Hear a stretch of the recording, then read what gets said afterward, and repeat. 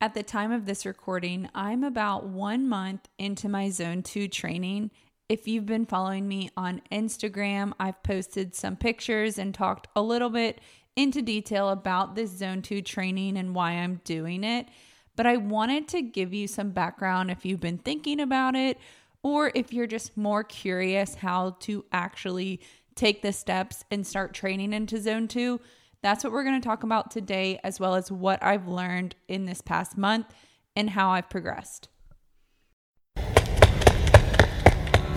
Welcome to Rehab for Runners, the podcast for runners who are ready to get out of pain and run with more confidence. Dr. Lisa will guide you with the clarity you need to unleash your potential with tools, practical tips, and exercises so you can enjoy your runs and exceed your goals.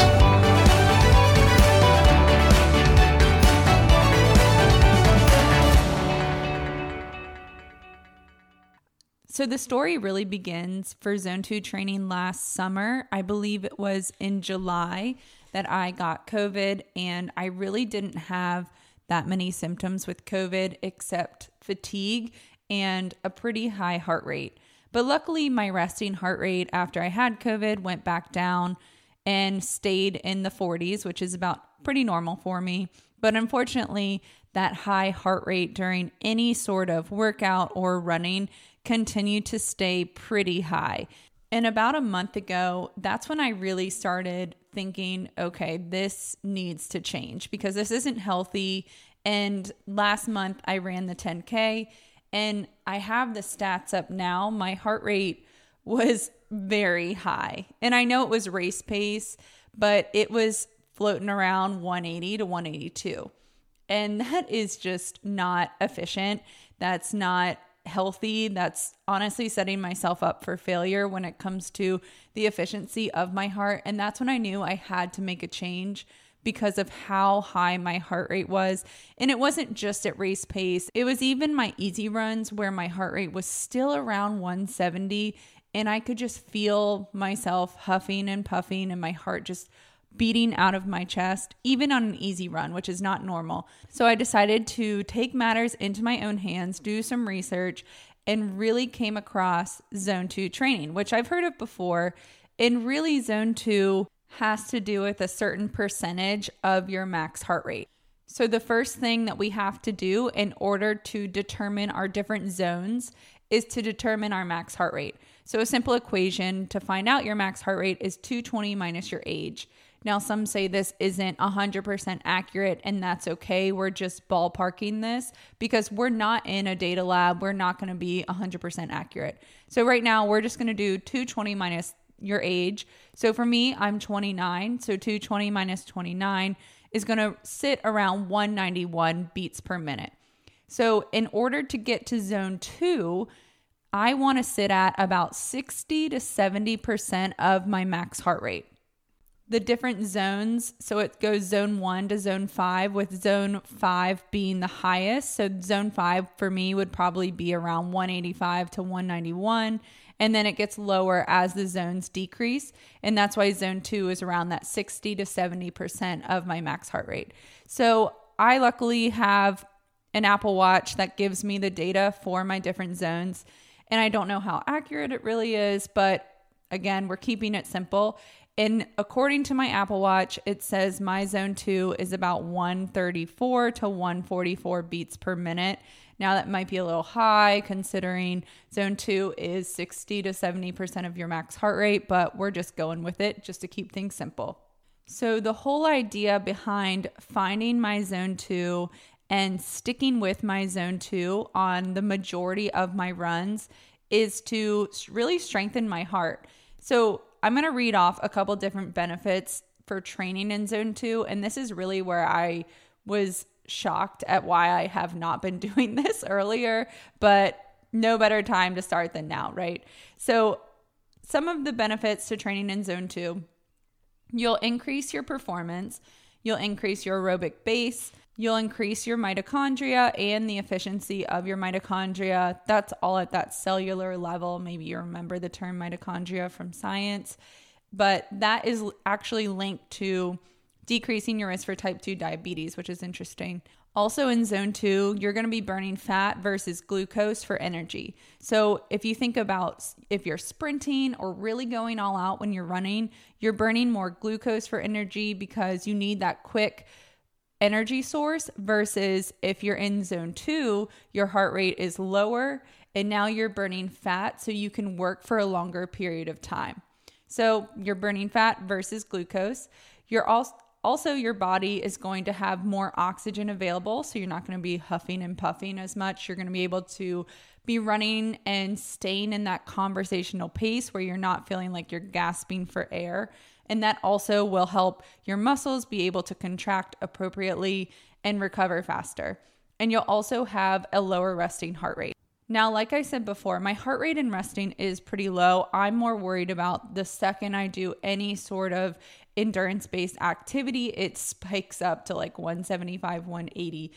Doesn't matter the pace. So this is where I was like, okay, I need to train in zone 2, and I am only going to focus on my heart rate when I am running, because zone 2, if you just start training in it and you have never trained in it before, you've never messed with it, it's going to be a big shock to how much you have to slow down and even do a walk jog to stay in that zone 2. And the whole goal behind it is we're really training our heart to contract more efficiently so we can run for longer periods of time without getting as fatigued. So I decided I would start training in zone 2. I decided I would give it 2 months and see how it improved, see if there were any changes. So the first week I ran 4 runs in zone 2. And I believe my first run in zone 2, I focused more on time versus distance since I knew I was going to be slowing way down. So my first run in zone 2 was 3 minutes and 30 seconds slower than my race pace, just to give you an idea. And I did have to walk at times just to decrease my heart rate, especially if it spiked up, or even if I felt like I slowed down with my pace and it still wasn't decreasing, that's when I would walk. So it really was just dependent on what is my heart rate according to my Apple Watch. And I'm not going to lie, I felt like I was going backwards when I was running, but I will say I was not fatigued after that run. I felt like I could talk to anyone for the entire run. I felt like I could sing and not be out of breath. And that was a really good feeling, to feel like I actually had control over my runs. So during that first week, I did my first run. That was very eye-opening. And then I did 3 more runs in zone 2 and just changed up the time. So my first run was a 40-minute run. My second run was a 60-minute run. And then I think I did a 30-minute run and another 40-minute run. And I will say, after my 4th run, I feel like I was getting the hang of what pace I had to be at without looking at my watch as much to make sure I was still in that zone 2 range. And when I looked at my watch, I just really made sure I wasn't above 144 beats per minute. And if I was, I would just slow down. If I was in like the 155 to 160 range, I would stop and walk until I was about at 140 beats per minute. So I entered my second week of zone 2 training, which I feel like was a lot easier because I knew what to expect. I knew how my runs were going to go. I knew how to pace myself a little bit more. So I knew that this week was going to be easier mentally and physically.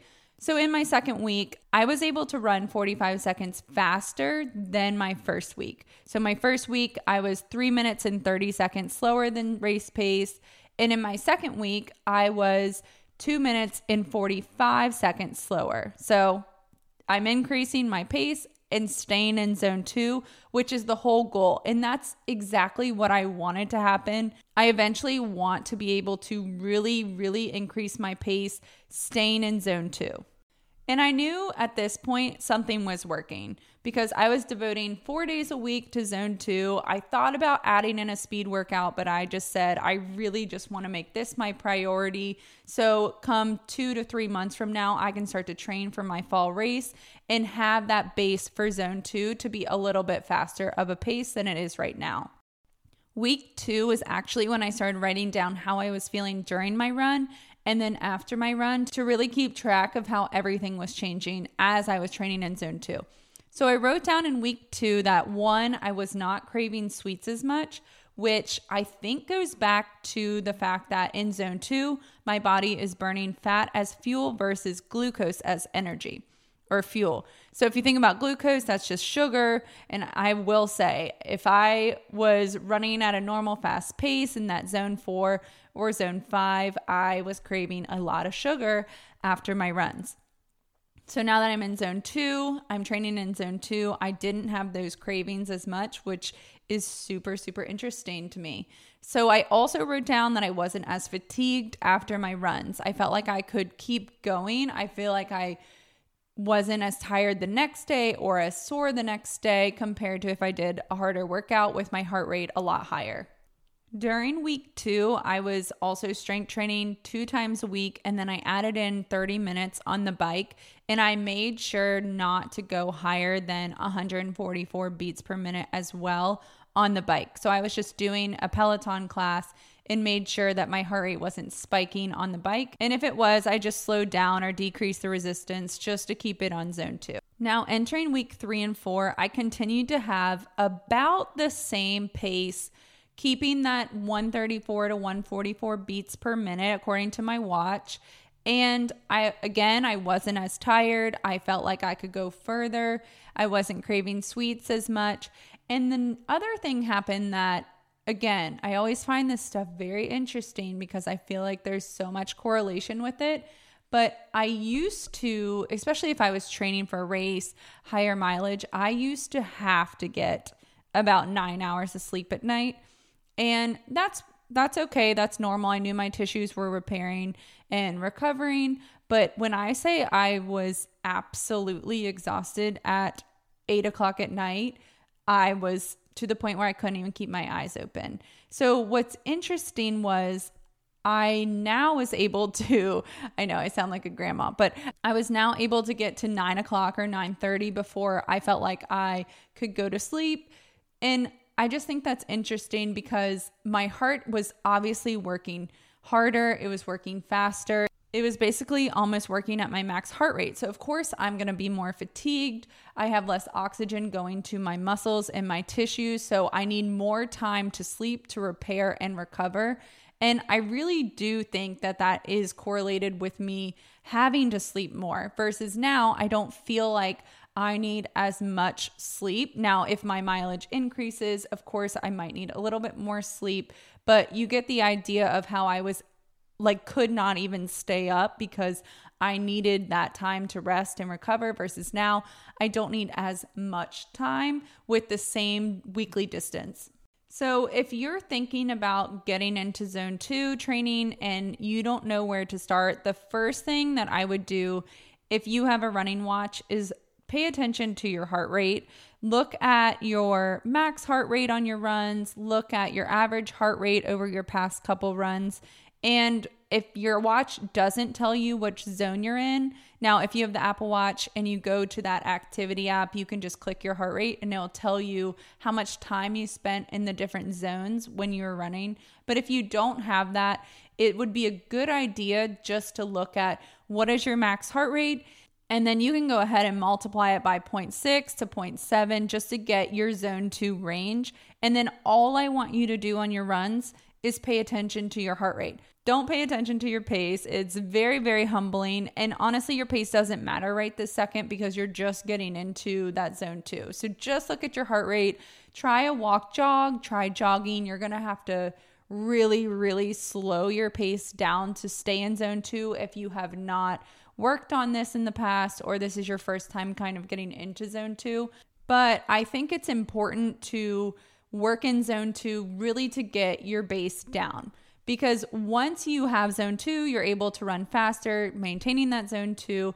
That's the pace that you're going to want to be at for about 80% of your run. So as you start to add in more of your speed workouts or your intervals, maybe you're training for a race, you still want to stay in that zone 2 for 80% of your runs. And then 20% of your runs are at that higher heart rate.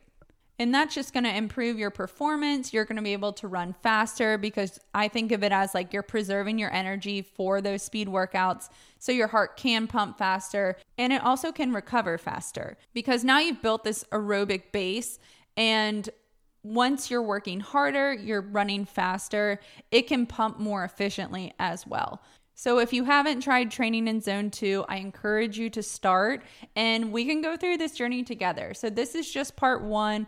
I'm going to update you every month on how my pace has changed, how I've been feeling during and after my runs. I've heard online when I researched it that I knew it was going to take time for these effects to really take place because they're working on such a cellular level.